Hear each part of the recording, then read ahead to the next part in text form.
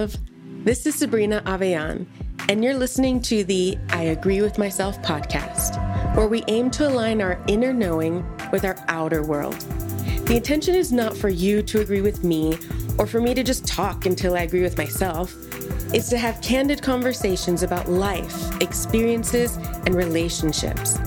At the end of this episode, I'll pose 1 to maybe 3 questions, and hopefully by answering them, you'll have that aha moment of, I agree with myself. All right, today I want to talk about the power of reframing or the power of rephrasing.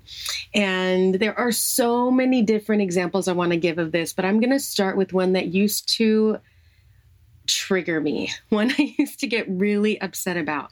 And my husband's name is Javier. And we first started dating, if I agreed to do something and then I didn't get around to it, and I would say, oh, sorry, I didn't have enough time to do X, Y, and Z. He would say, you mean you didn't make enough time?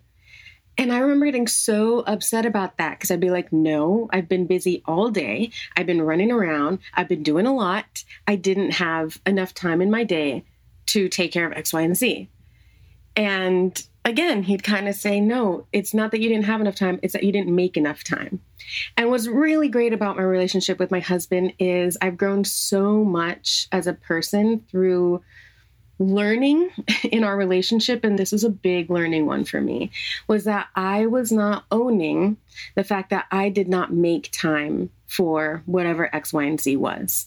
And it's really hard to rephrase I didn't have enough time to I didn't make the time. Because what you're saying in that space is that it just wasn't as important to me as all the other things. But when you can start to embrace the I didn't make time for that, you really start to be honest with yourself about how to prioritize your day. And especially if you need to tell somebody, sorry, I didn't make enough time for that. So say like back in college, man, if I didn't finish an assignment, if I would have had to tell my professor, sorry, I didn't make enough time for my assignment, that is so much ownership of where my priorities stood. But it's a lot easier to say, I didn't have enough time. All right, so we're going into reframing and talking about the power of words and how powerful that phrase is compared to I didn't have enough time or I didn't make enough time. And I really want to encourage you to challenge yourself to start taking ownership of the words that you use and the phrases that you use, because you have to start being honest with yourself about things when you choose to reframe. One of the most important ways to start a sentence is with the words, I am.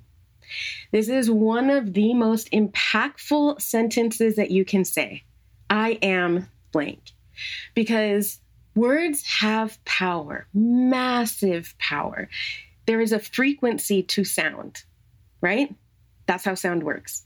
There are sound waves and there are frequencies to that. And when we choose to speak something out loud, we are tuning into a frequency. And the frequency of I am is so powerful because it speaks to every part of your body and your being. And you are claiming whatever you follow up with after I am.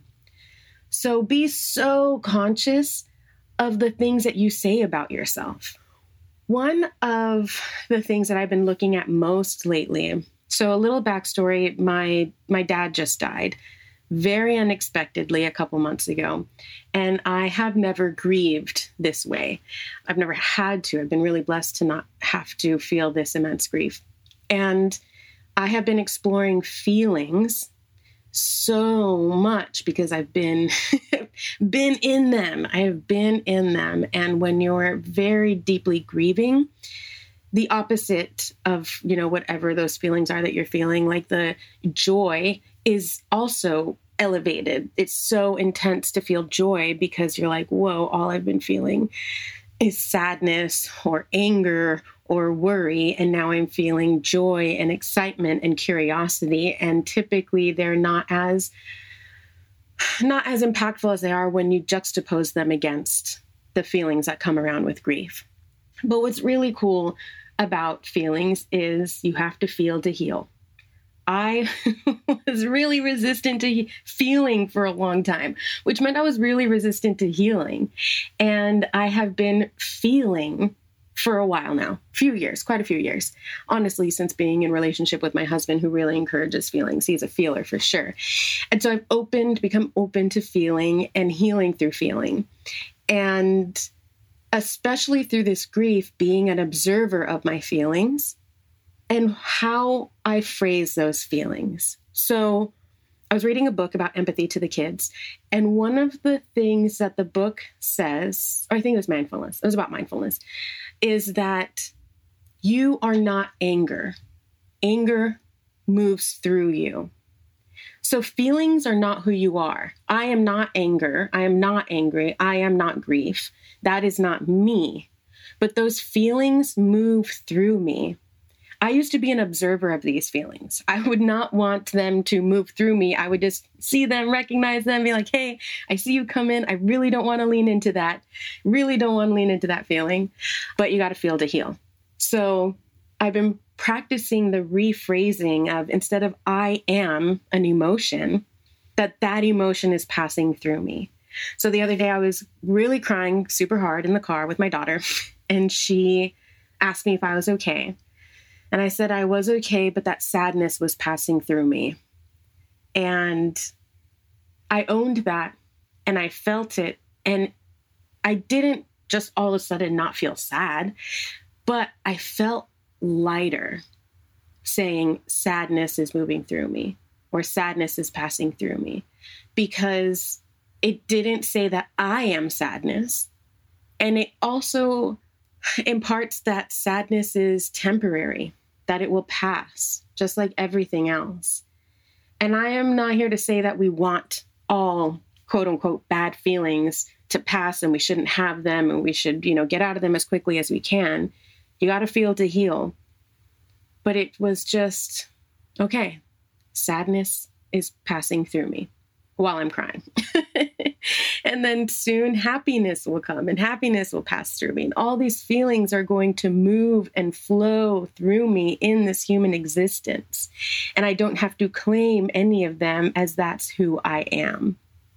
So thinking about how you phrase ownership of your time, thinking about how you phrase ownership of your feelings, or how you're feeling those things, those are very, very powerful statements.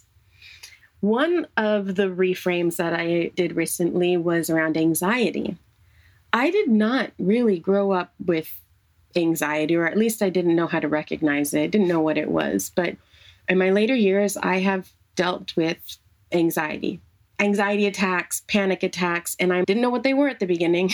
Now I'm realizing that these are something that happened in my life, and I have been working on tools to live alongside it and allow it to pass through me. And one of the tools I use for the feelings of anxiety is to reframe it. And so I've come to call it a call to action. When anxiety is moving through me, for me and my body, it's a call to action. This may be different for you. It may mean something different for you. And I obviously, not a doctor, I don't know enough about chronic anxiety or anxiety disorder to give any 2 cents on that specifically. But maybe you can take some insight from my experience, which is what these conversations are about. I want to talk with you and explore my experiences, and hopefully that leads to a space of you exploring yours, or at least having a different perspective that helps you think outside the box and maybe snowballs into your own framework and your own concept around these same ideas. So anxiety for me as a call to action. Now, if an anxious feeling is passing through me, I look at it curiously as a call to action. Do I need to change the physical space that I'm in? Is the space, the environment that I'm in, causing these anxious feelings? And if so, that's an easy fix. I can get up and I can move. And sometimes that works. It's a really great, like there might be, I was feeling a lot of, there was a lot of anxious feelings around the pandemic and going out for the first time after, things started to open up, and sitting at a restaurant where I used to thrive on having a drink and hanging out with friends at a restaurant. And now these feelings of anxiety. And so using that as a call to action, saying, okay, I need to get away from this space, and being okay with just leaving a restaurant. And that would relieve those feelings of anxiety. But you cannot always just get up and go. And so I have other tools and approaches when I can't physically change my environment. So then I question, is this a call to action that's based in fear or insecurity? And then I question that. I bring curiosity to that space. Am I actually in danger, right? This fight or flight that is really just in my head a lot of the times. And if I'm not, then I know that just like the thoughts are giving me these feelings of a call to action to change something, I can change my mindset about where I'm at. Because most of the time I'm in a very safe space.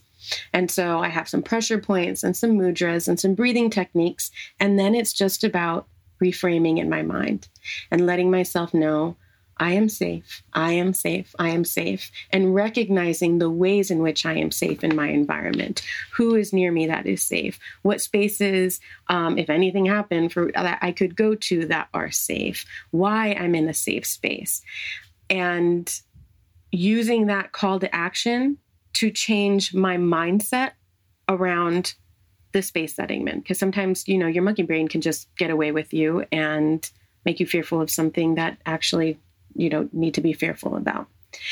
So reframing the thought about I am anxious to my body is giving me a sign, a call to action to change something, either my physical space or my mental space.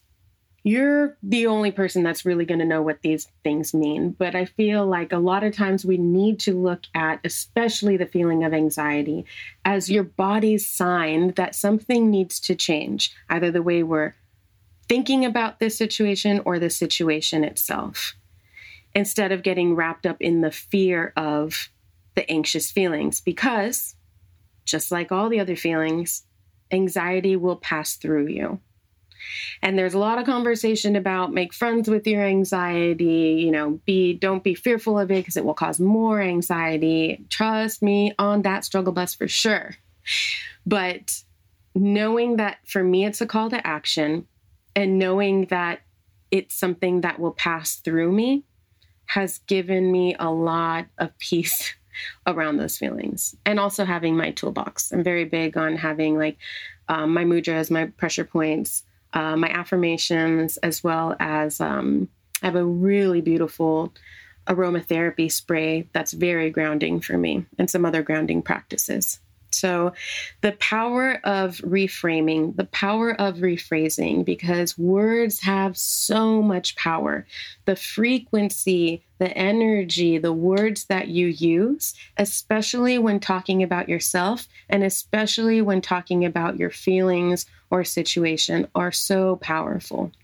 So I want to encourage you to take a look at the way that you talk about your feelings, the way that you talk about yourself, maybe some phrases that you use to, not take responsibility, to not hold yourself accountable, like I did by saying I didn't have time for that, when in actuality, I did not make time for that. And there are very, very few scenarios where I actually didn't have time. Because you can prioritize. There are a lot of hours in the day. That's another reframe. And if you think that there are not enough hours and you think that you don't have enough time, then you won't. But if you can prioritize to make time for the things that you are responsible for, it's a very powerful and highly holding yourself accountable reframe.